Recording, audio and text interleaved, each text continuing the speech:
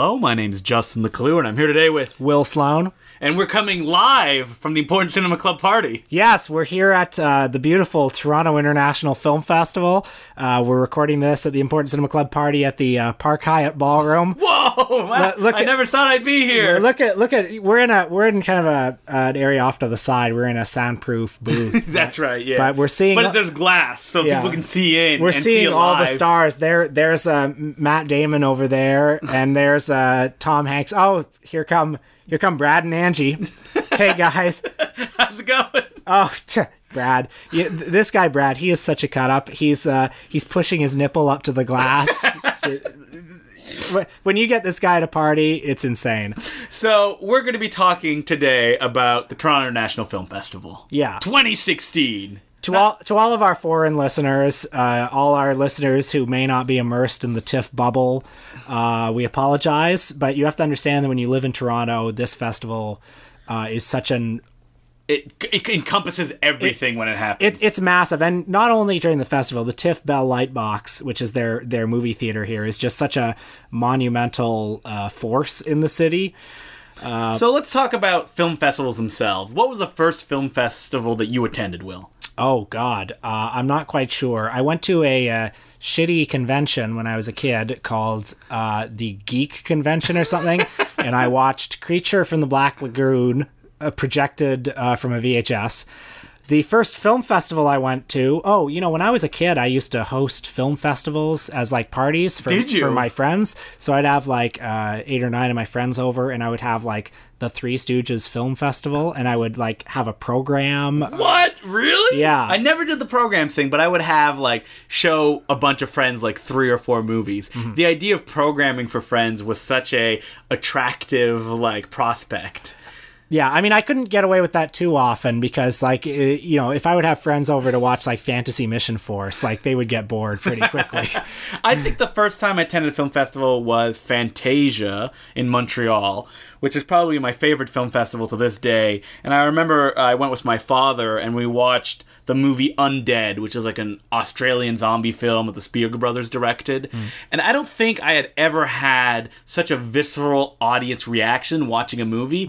I vividly recall people jumping to their feet and applauding at one point, which has never happened to me in any other movie screening ever, like in the middle of a film. I mean, that's what's great about film festivals. I mean, you're seeing it with an audience, just as the received wisdom is about to be formed around the movie. Mm-hmm. So you're kind of getting in on the ground floor a little bit. And just because the audiences tend to be so big at film festivals, and, the movies, certainly not all of the movies that they show are kind of on the vanguard of cinema, but there are enough movies that are doing interesting and experimental things that if you see 10 or 11 movies at a festival, it feels a bit like going to an interesting conference or seeing a lot of different new ideas. I would often go see the programs that are more genre oriented, especially Fantasia, which is what they mostly deal with, and like Midnight Madness at Toronto. And there's like a special feeling of being in an audience that's like applauding and cheering, which I know that you don't like when people applaud, right? Not necessarily. No, I like when people applaud sometimes. Oh, sometimes, within limits. Well, I mean, I'm not...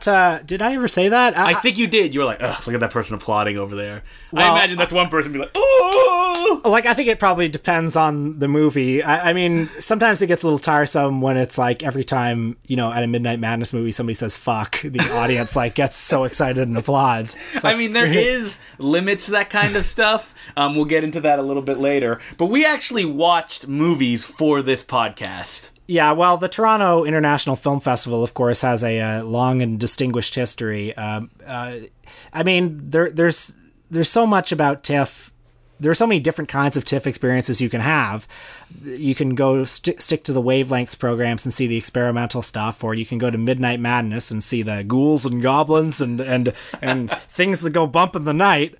But, I mean, let's face it, TIFF was basically a festival that was founded by a couple of, like, businessmen, entrepreneur types, with the hopes of getting a lot of film people into the city. And it was known as the People's Festival. Yeah, and that it was basically the People's Festival just because like that's all it could be at that point. Like that was the only way they can kind of brand themselves. And in the early festivals, the festival's sort of like Catholic taste in film programming, the fact that they would have all sorts of different kind of movies was just because they would take whatever they could get. I remember just this year my uncle telling me that his feature film premiered at the Toronto International Film Festival. Oh, what was his film? I don't remember what it was called. It was never released. Was it called The Big Chill? No. And it's the kind of movie that when I said, why hasn't it been on DVD yet? He was like, oh, well, you need to watch it on a tube TV, or the effect of the screen doesn't really... I'm like, okay, so it's one of those films. It's a wavelength picture, pretty much. But I mean, even though you can have lots of different kinds of experiences, I guess because of the fact that it's a festival that was started by businessmen and to attract an industry audience, it's a festival that its branding is so much around the fact that it's the place where the Oscars are launched. Like, there's an award called the People's Choice Award that exists solely for them to be like, look, we knew who was going to win an Oscar. Basically. I mean, even a few years ago, they had... Do you remember that ad they would show before movies where it would say, American Beauty won 5 Oscars, but first it won the People's Choice Award. And or like 12 Years a Slave won 1 billion Oscars, but first it won the People's Choice Award. And then it said, choose the next great film. The Imitation Game. Yeah. Which won the People's Choice Award. Room. Zatoichi by Beat Takeshi. It did not win the People's Choice Award. Yes, it did. What? And that will never happen again. That will never happen Actually, again. there was another movie that won the People's Choice Award in 2006 that was crazy. It was called Bella, and it was basically a movie that, like, pro-life groups like bought tickets for and stuffed the ballot box for so that it would win. It's a movie that I don't think it's like a Christian film. I've never seen it, but it's a movie that has some like subtle pro-adoption, pro-life themes. And for people that don't know, the way that you vote for the People's Choice Award now is that when you leave the theater, you just put your ticket in a box, and that counts toward a vote, I guess? I guess, and I figure they do it like proportionally. Who knows? Maybe they just count them. They have some or they just say, 12 Years a Slave is going to win this year because it's going to win the Oscar. You know that Birth of a Nation would have won this year if it were not for... Do you think that it's not going to win this year again? I mean, who cares? No, absolutely not. Armchair quarterbacking. Like, if it comes up and they count it and Birth of a Nation wins... Are they like, oh, fuck? Well, listen, I hate to cast aspersions on the rigorous ballot counting process at the People's Choice Award, but I think that it will not win. I think that Ryan Gosling musical will win. Oh, La La Land. Yeah. Oh, I'm looking forward to that one. I think it looks fun. So we watched a movie that we wanted to pick one that kind of exemplified the People's Choice Award in our minds. So it's not something that's usually that challenging. Like 12 Years a Slave seems to be an exception to the rule to that kind of stuff. But even that is kind of like a prestige middlebrow movie. I mean, I like the movie, but... but you can't get more middlebrow than The Big Chill. Holy shit. Which is the movie that we watched. Now, people love The Big Chill. It was just released by Criterion a few months back, I think. Yeah. It was directed by Lawrence Kasdan, the man who gave us Indiana Jones, wrote Empire Strikes Back, The Great Silverado. The Western with Kevin Costner and all those people. But his directorial work, I would say, tends toward movies about older people. Dreamcatcher. Oh yeah, Dreamcatcher. But he did a movie like a few years ago that was like I can't remember what it was called, but it was a romance between Diane Keaton and Kevin Kline. Do you remember that? Yeah, I didn't see it. Yeah, I was looking at his IMDb. Or Mumford. Stuff like that. So, The Big Chill is about a bunch of, I guess in their mid-30s, late 40s? Baby boomers. Baby boomers. In 1983. Coming together because one of their friends committed suicide. The friend, of course, famously played by Kevin Costner, but we don't actually see him. He plays the corpse at the beginning that's getting dressed. His scene was cut. And there's all kinds of stars. Kevin Kline, Jeff Goldblum. William Hurt. A smoking hot Meg Tilly. Yes. Holy shit. Glenn Close. Tom Berenger. Tom Berenger. Top builds, Tom Berenger. Yep. He's going to have a career. And so these are a group of boomers turned sellouts who were best friends in college and in their early 20s, but have kind of drifted apart a little bit. And they keep saying at the beginning that they've kind of given up on their dreams. One of them wanted to be a defense attorney, found it was too hard. One of them wanted to go teach children in Harlem. Yeah, doesn't want to do that. Another one wanted to write important nonfiction, but now they're just writing fluff pieces for Toronto Life. I'm not going to comment on that, please. You goddamn bastard. And so all these guys and gals get together and reminisce about good old times and kind of reconnect and listen to the laziest alt-rock soundtrack. Holy shit, all the dad rock in this movie. Every time, I like most of these songs individually, but every time one of these songs would... First of all, I hated this movie. I'm just going to get that out there. But every time one... It's not for you, Will. Maybe when you're in your for my dad. Yeah, in your late 30s, you're going to start to like... Every time one of these classic rock songs would start, it was like being stabbed in the stomach. You'd hear doo doo doo. Wouldn't it be nice if we were older? And I'd be like, oh, shut the fuck. Or it'd be like, Jeremiah was a bullfrog. And so these people who seemingly have no real problems. I mean, they are like super comfortable upper middle class people talking about their summer homes and doing insider trading. Yeah. Like, actually, basically the biggest angst is that they're just worried they're a little bit shallow and that they gave up on their aspirational dreams, their plans to make the world a better place when they were younger. Don't worry, they never go back to that. To which I would say, hey, listen, give me a full-time job. A permanent contract position, and that'd be great. Yeah, so this movie... These fuckers tanked our economy, okay? They did. These people. And they have the nerve to be like, I'm not that happy. Yeah. I could have 3 homes, couldn't I? Yeah. Like, at one point, one of them buys, like, Nike sneakers for all of them with their names on it. And I think that exemplifies the whole feeling of the movie. One thing I'll say in the movie's defense, one thing that I almost liked about it was, I think there is something to the idea of depicting a group of friends who have sort of grown apart, but know each other really well and have some lingering affection, but there's kind of no real future to their friendship. Mm-hmm. I think that's I think many people can relate to that experience, and it's nice to see a movie that sort of deals with it. That's all I'm going to say that I like about this movie. Okay, do you remember the scene near the beginning, at the end of the funeral, where the eulogist says, and now whoever is going to come to the organ and play a song that meant a lot to the deceased. And she gets to the organ and she starts playing on the organ the Rolling Stones' You Can't Always Get What You Want. Yep. And then they all smile and nod at each other. It cuts to Jeff Goldblum, just the corners of his mouth going up a little bit. It's like, what a badass. Playing a tired Rolling Stones song at the funeral. Maybe at this point, this wasn't all tired. Maybe this was all real fresh. Well, we're not in that world anymore, I'll tell you. And then it cuts to them. It's like watching Birth of a Nation, and you're like, that is not okay anymore. It cuts to them, taking out the casket as the actual Rolling Stone song plays. You can't always get what you want. And I just wanted to punch this movie. I was thinking, if I never hear this song again, I would be happy. I mean, it's I mentioned this to someone that I'm like, I hate all of these characters. And my friend was like, well, rich people have problems too. Oh, boo. And Antonioni used to say that he liked to make movies about rich people because they have no wants or needs, so their emotional states are more pure than poor people who need to pay for rent, pay for food, wow, okay, that worry makes about me disease. Like Antonioni less. And that's the main issue of this film, is that there's no real conflict. I mean, William Hurt can't get an erection, but at the end, thanks to some tunes and a sexy hot Meg Tilly, who gently touches his hand, he'll be alright in the end. It was nice to see some actors that I like, Kevin Kline, Jeff Goldblum. I like these people. Kevin Kline doing an accent that seems to be going in and out. Yeah. I don't know. Seriously. What he was trying to do. So, but I would just add, though, that I was wondering...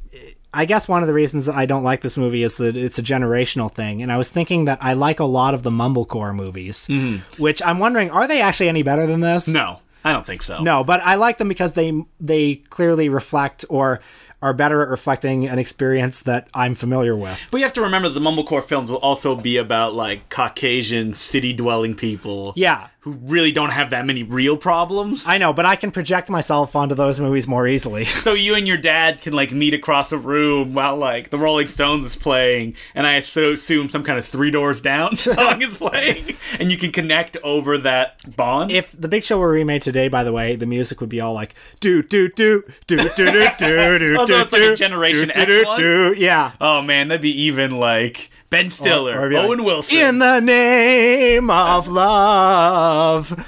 Those would be two on the soundtrack. By the way, my parents own the Big Chill soundtrack. Everybody their age owns the Big Chill soundtrack. Do they love the movie? I don't think so. Well, they probably saw it and liked it when it came out. So they're just, like, contractually obligated to, like, buy the soundtrack? I think so. I don't think they've played it lately. Okay, so Big Chill, not a good movie. Completely understandable why it won the People's Choice Awards. Well, and this gets back to something that's very important about TIFF, is that the stars come. Mm-hmm. And I think that's one of the reasons why it won the People's Choice Award. This was a fairly early People's Choice Award winner, back when TIFF was still struggling in the shadow of the prestigious Montreal Film Festival. Which barely exists now at this time. Yeah. So to have a movie where, you know, Jeff Goldblum and Kevin Kline and Glenn Close were coming and, you know, walking down Yorkville and they were all there at the screening, of course people were, like, stuffing the ballot box full of their tickets. They were so excited. They got that close and they just want more. Actually, I should point out that Lawrence Kasdan's first movie, Body Heat, is really good. I've actually never seen it. Which is a kind of retelling of Double Indemnity with William Hurt, who became the Lawrence Kasdan muse for a long time. I love Kathleen Turner. Kathleen Turner is the best. Mm-hmm. So let's get back to TIFF as a kind of event. So before I moved to Toronto, it was a big kind of impossible to imagine attending thing. Oh, it was like that for me too when I grew up in Etobicoke. Mm-hmm. When I finally started going, I was so starstruck. It was amazing. So the first time I went to TIFF was I was working on a kids TV show all day, and I'm like, I can go at night and see Midnight Mass. It's the only screenings I can go to.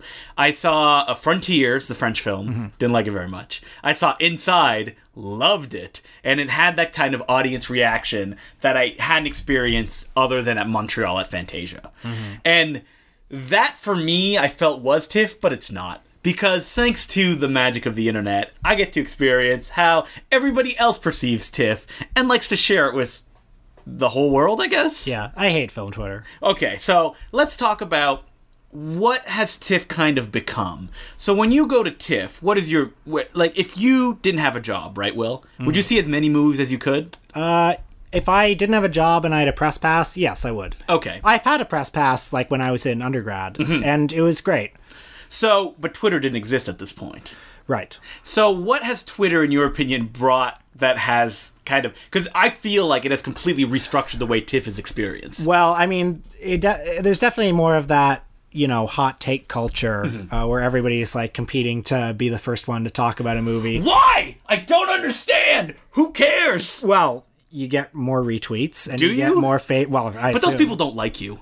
They don't like you if they're retweeting you. Right. So, like, seeing the movie first and having the first thought, like, the credits are rolling up on screen and you're, like, and typing you can kind of like lord it over the people. Oh, I saw this movie first. Like, but people don't like you for that reason, do they? I saw Snowden first. It's coming out next week. No, I mean, they don't like you, but maybe there's a certain sort of person who, like, you know, folks like us when we were growing up who sees that, it's like, wow, they got to see the movie early. Yeah, so, like, 10 and 12-year-olds on Twitter.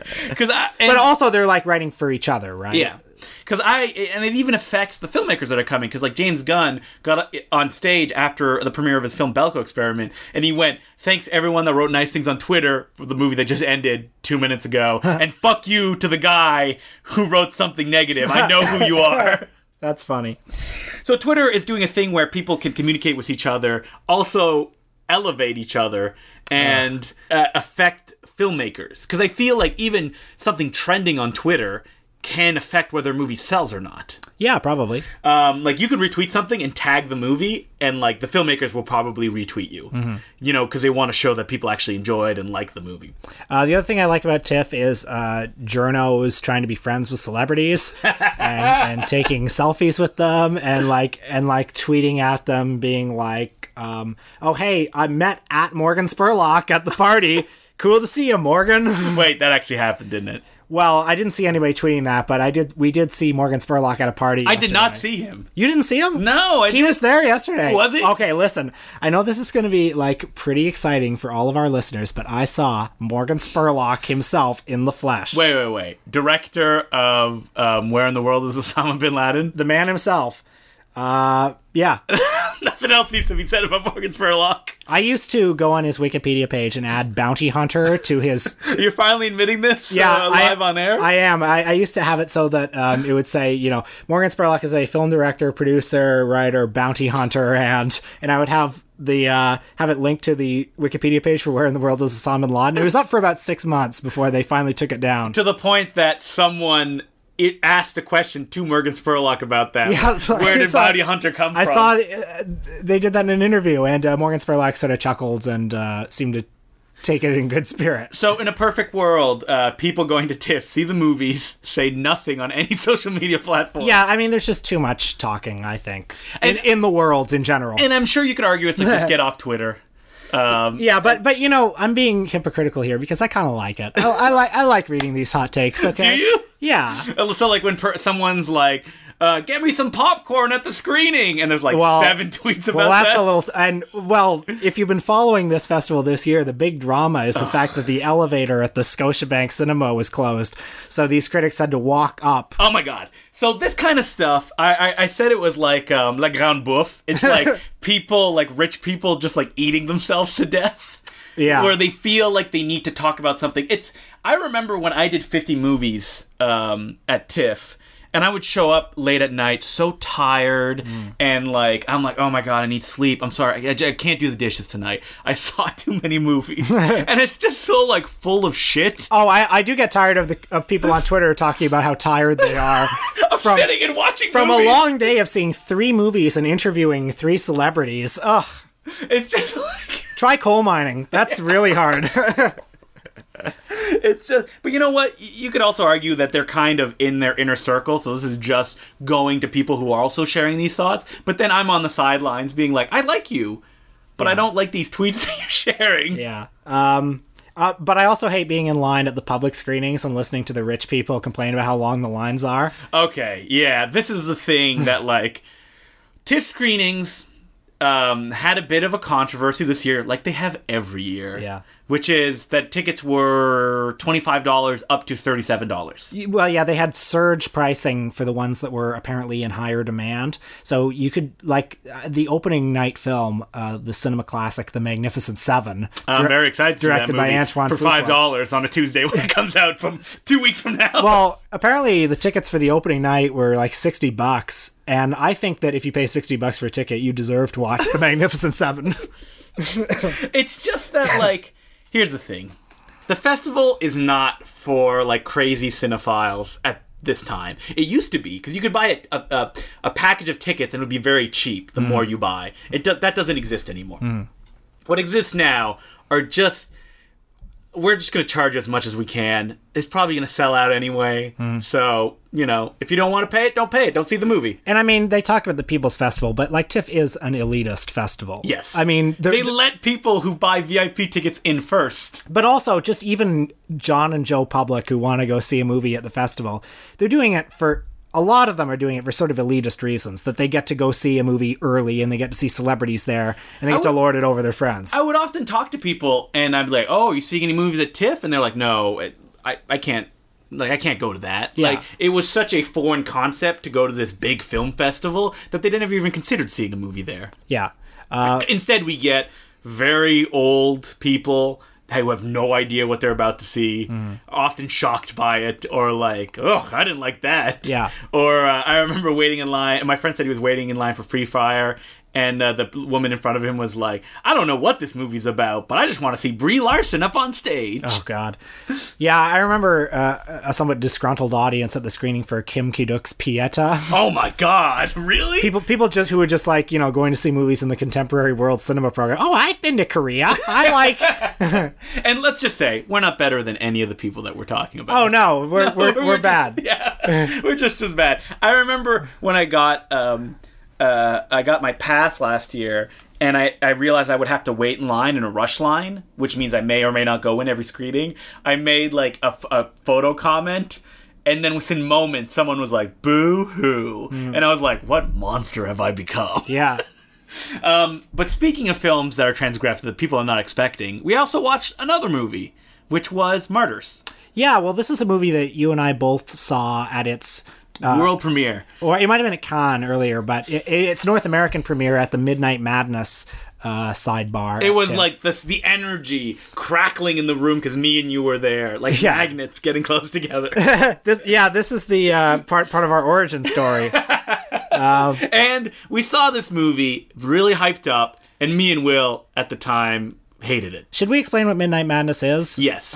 It's it's just a place for, after a long day of watching art house cinema and Oscar contenders and indie gems, you can just let your hair down and enjoy the ghouls and shivers and spooks.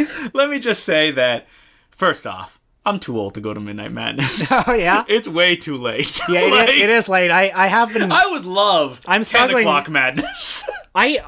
Even at home, when I'm at home, if I'm watching a movie past midnight, I just go to bed. And I'm a guy that loves, like, 24-hour movie marathons. I love all that shit. But the thing of seeing a midnight... Because when I first moved to Toronto, Midnight Madness has all the movies that, as a young cinephile, that just likes blood and action and horror and fantasy and all these things. This is where you would see, like, giant monster movies, would be at Midnight Madness. I believe one of the last ones they played that was a straight one was Gamera 3, like Revenge of Iris or something like that. And also just lots of horror movies and action films. Weird stuff. I mean, there are always... In years when I've seen a lot of movies at TIFF, there's always been at least one or two at Midnight Madness that are among my favorites of the festival. So I would buy a pass that was $100 if you were a student. So that's like $10 a movie. That's nothing. Yeah. And so the first few years I would go, so much fun. Then I got a job. So I'd go to Midnight Madness, come home, sleep for 3 hours, then go back to work. That's awful. But I always, every year, like to see at least one or two. Well, it's an audience reaction that you can't get, like, anywhere else, right? Like, the audience really gets into it. Good and bad. Like, the thing about, like, audiences getting into things is that, like, someone has to take it to the next level. So, like, someone will take a beach ball at the beginning of the screening and play with it. Then next thing it'll be condoms. Yeah. Then it'll be 12 balloons. At the first Midnight Madness screening this year, someone had an air horn that every time someone applauded, they would sound off. So I, like, yelled at the top of my lungs being like, put the fucking air horn away. What is going on? But on the other hand, if you see a movie like the great martial arts film SPL 2... Oh my god. The audience blows the roof off the place. It's like watching a sporting event. That's what it is. Is that the audience just gets into it and you can't believe it. You're applauding so hard that your hands hurt. And those are like the best Midnight Madness screenings. Other times, you have movies like Martyrs. Martyrs is probably the most notorious film to come out of the so-called... French extremism? Yeah, the new French extremity of really ultra-violent, torture-heavy French horror movies from the 2000s. Yeah, we both hated it when we saw it that first time. Although I don't think I hated it, but I hated more the experience of seeing it. It's a pretty miserable experience, and it's structured in a way to make you feel it at the end. And also, seeing it at the Ryerson Theater that night, I mean, I've never seen a theater that can be as loud as the Ryerson Theater. So, like, every gunshot in the movie, or the scenes of, somebody's head being beaten in with a mallet, or just awful stuff with piercing volume and an intense screen. So the plot. So when I watched it today on a VLC screen, that was great. So the plot is about a young woman that in her youth escaped from this facility, it seems at the beginning, that was torturing her. And years later, having gone through kind of the system and trying to get psychological help, and who made a very dear friend in the system. Basically the adoption agency. She, and we're going to spoil it a little bit, goes to the house she believes holds the family that tortured her and kills them all.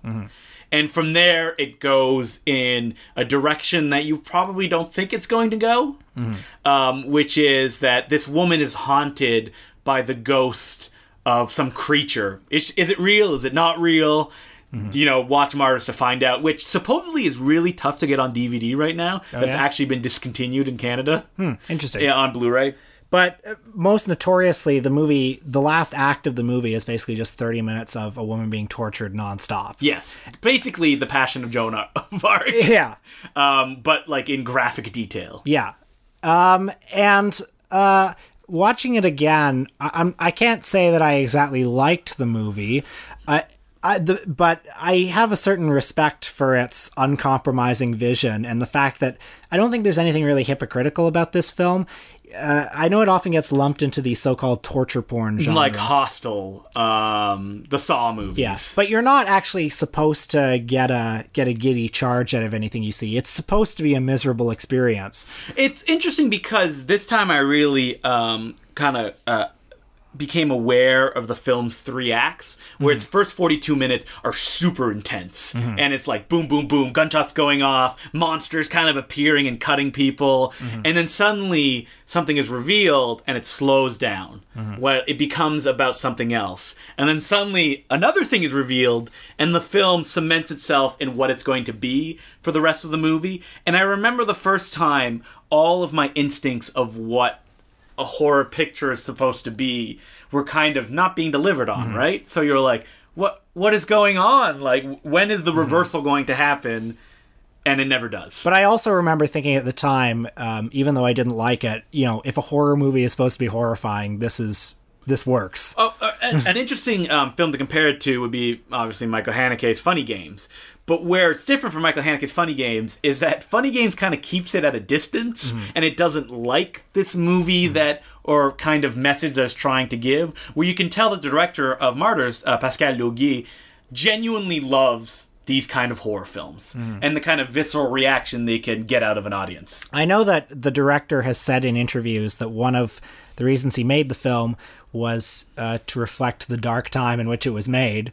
He was supposedly very depressed when he wrote it too. Yeah, and which, I mean, sounds a bit like bullshit when you hear that applied to a movie like a Serbian film. Yeah, which is gleefully exploitative. I hate that film, and you'll hear the director say, "Oh well, we were." It was a metaphor for the way that the Serbian government has raped its citizens. It's like, shut the fuck up. Yeah, but it's a movie that has a guy with a giant erection just killing a guy with that erection. Yeah, among other awful sights. But I think, not to be armchair psychologist again, but it's interesting that Martyrs did come at, during the time when Abu Ghraib and torture were, I mean, I'm not the first person to say this, but those were things that were dominating the headlines.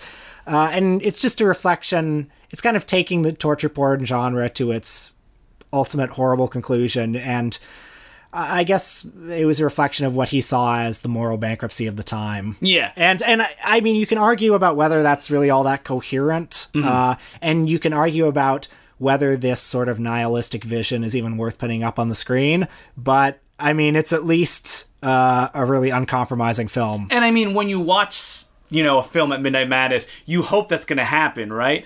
Because even at TIFF, you see a lot of movies that are just nothing. They just kind of wash over you. Or they're there for certain political reasons. Like you need to have certain stars, or here are the movies that are going to be the Oscar movies. Yeah, like you need these movies to play. Or here's Score a Hockey Musical. Okay.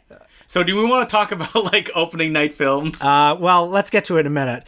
But what I would just say, in addition to what we said earlier, is that like the best experience at a film festival, I think, is to see something that's really on the vanguard of something and that's really challenging you. I think Martyrs is a movie like that. It was really on the cutting edge of horror at the time.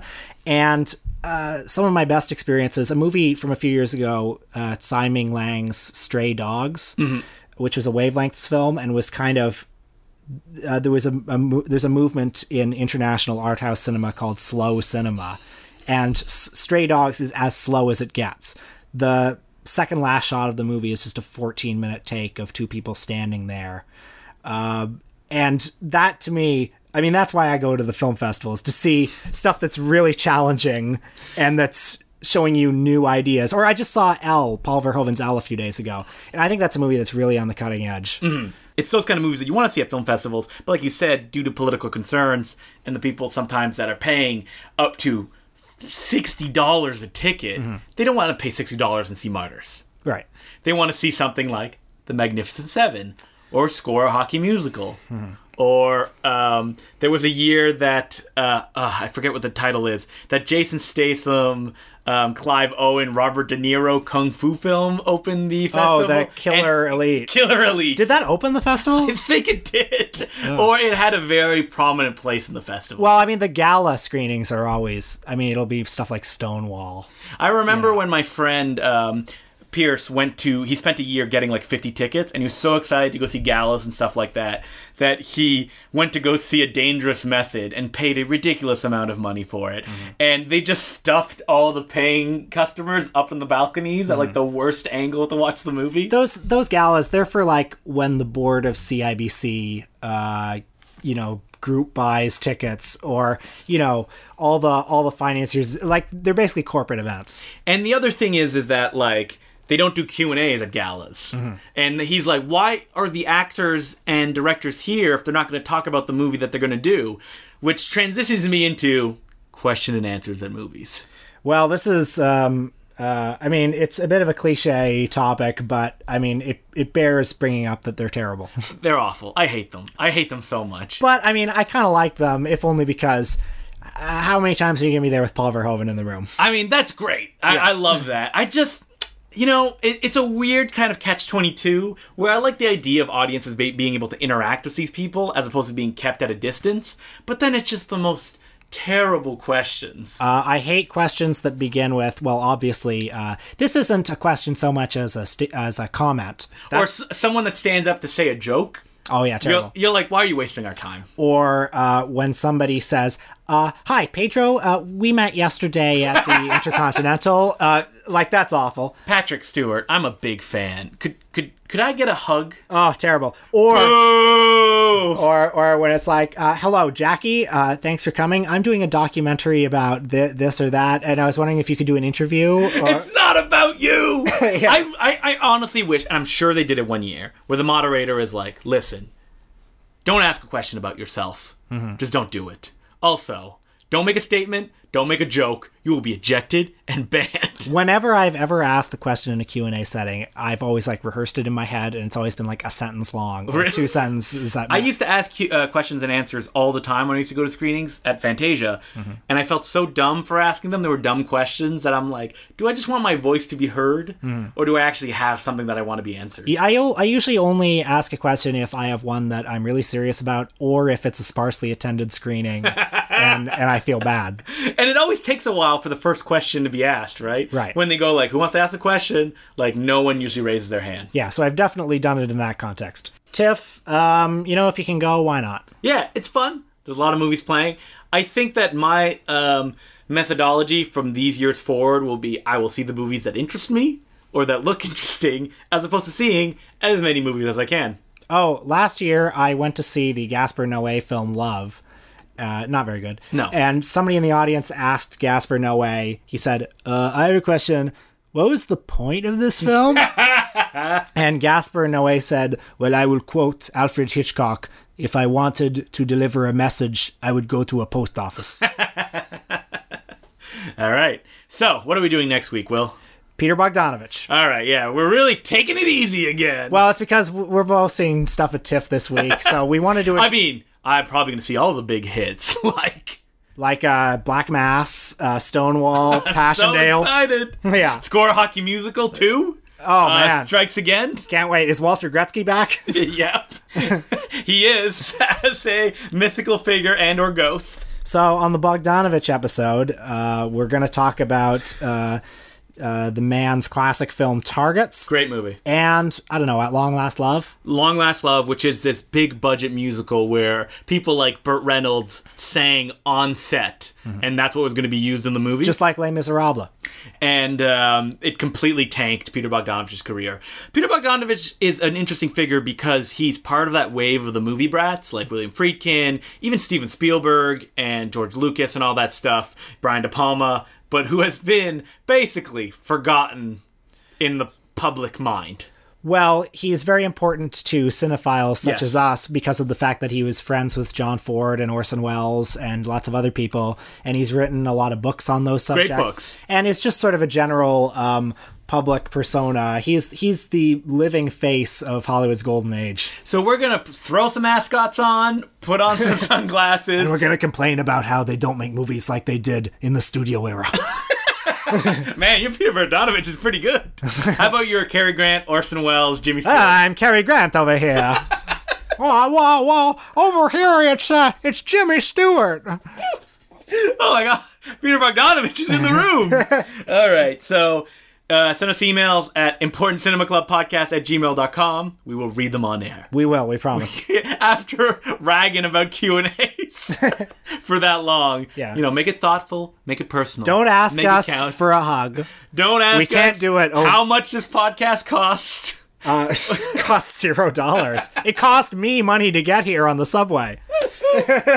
And go rate us on iTunes. All right. All right, my name's Justin the Clue. I'm Will Sloan. Thanks for listening.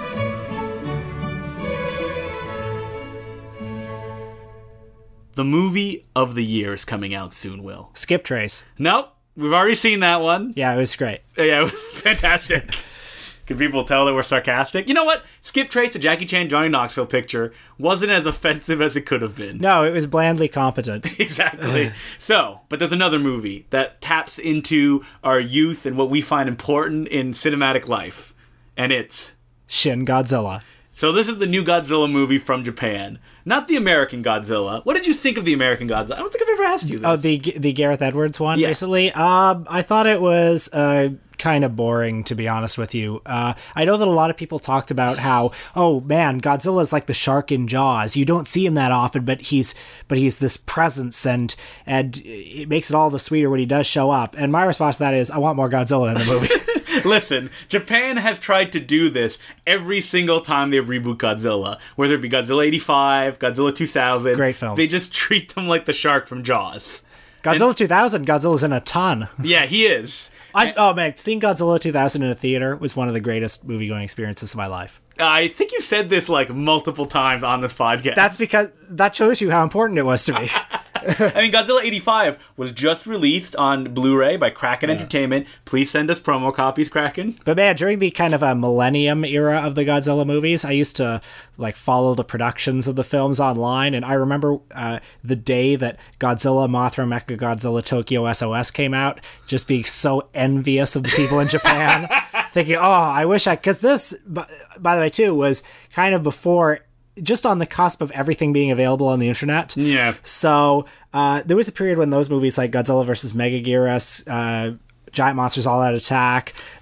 All great pictures. Great pictures, but they just existed in this country kind of as rumor more than anything. I remember following Godzilla Final Wars with such rapt attention. Oh, me too. Every time they would announce a new monster who was going to be in holy shit! How is the Smog Caesar. Monster going to be in there? Or King Caesar, the lamest of all Godzilla villains. They brought back fucking Minya, the son of Godzilla. And I remember being disappointed by Godzilla Final Wars when I finally did see it because most of those monsters, most of those monsters were only in it for like 10 seconds apiece. It's also a movie that ends with an hour of Godzilla fighting, probably the most Godzilla's ever fought on screen. Well, as I've grown older and more mature, what I've come to realize is that Godzilla Final Wars is actually all thriller, no filler. Mm-hmm. I mean, all that stuff with like the aliens and the cyborg Matrix type people. Love that shit. And that big fat guy with the mustache, what's his name? That always looks like my dad. Oh, Don Fry. The wrestler. Where he goes, there's two things in this world you've got to be afraid of. One of them's me, and the other is Godzilla. I remember, but like I would take that over the boring shit in any other Godzilla movie. Seeing the movie and it'd be all in Japanese, no subtitles. My only anchor was Don Fry, who spoke in English in the movie. Another movie that I saw like that, I saw Jackie Chan's New Police Story on a bootleg DVD with no subtitles, and just like watched the whole thing. I think the villains speak in English every now and then. In New Police Story? Yeah. Oh, I can't remember. But the passion of Jackie Chan's dramatic performance was enough to get me through. His drunken... His passion of Joan of Arc like suffering. But yeah, Shin Godzilla, I can't wait. I just saw the trailer today. It looks great. Oh, had you not seen it before? I've seen a couple of trailers, but they released a new one for the American market that is really well. It has the Akira Ifukube classic music in it. But the fact that he's not fighting any monsters kind of gives me pause. I'm okay with that. I mean, some of my favorite Godzilla movies, like Godzilla 1985, the original Gojira. Those are the only ones? Those are the only ones. Great films. He doesn't fight any monsters. As long as he shows up a lot in it and just knocks buildings over. Yeah. That's all we want. Yeah. I mean, I was having this conversation yesterday at a party we were at because there were Godzilla clips playing on the TV. Yeah. And I was like, why do we love Godzilla so much? Like, is there anything beyond just watching a monster knock over buildings? Well, I think there's something kind of weirdly aesthetically beautiful about them. I mean, we're kind of preempting the podcast that we're inevitably going to do about Godzilla. Yeah. But I think those movies with their kind of like rubber monsters and their cardboard skyscrapers and stuff actually kind of create a counter aesthetic. Mm-hmm. There's something a bit otherworldly about them because like the movies, people think they're cheap, but when you watch it, they are not cheap. I remember being furious in class when a guy was like, oh, Godzilla 1985, you can see like Tonka truck written on one of the fucking bullshit. I mean, like it costs a lot of money to build those sets, okay? Yeah, and to destroy them afterwards. Yeah. Like, okay, they don't look 100% realistic. And I think David Catlett talks about it in one of his books, that is not always the point of these movies. Yeah. To be realistic like real life, but it's just to create an emotion in the viewer. Like, I think there's actually something a little bit racist about that reading of the Godzilla movies, because basically what you're saying is, oh, these Japanese, they can't understand that this looks the movie's cheap. Like fake. No, the Japanese get it, okay? Yes. And we're very excited for Shin Godzilla, and this long preamble has been a plea to Funimation. Let us host a screening of Shin Godzilla. Oh, fuck yeah. Let us do the commentary on the DVD. Yeah, that's right. All those professionals like David Catlett and that other guy that runs the Godzilla website, August Ragu. Oh, yeah. Or Steve Rifle. Yeah. No. Those are dinosaurs for the past. You bring in the young blood. Yeah. Who can't speak Japanese. And just really love those movies. I've seen every single one of them. So that makes you an expert more than anybody else. Many of them I've seen multiple times. Whoa. Yeah. All right, Shin Godzilla. Coming out on October. This sounds like Funimation paid us money to do this. If they would like to pay us. Oh, can you imagine we do like ads up to the date of its release? And also, this episode is sponsored by Casper Mattresses. No, it's not yet. For a relaxing night's sleep. And AdamandEve.com. And have you ever hated going to the post office? Well, stamps.com. Good stuff.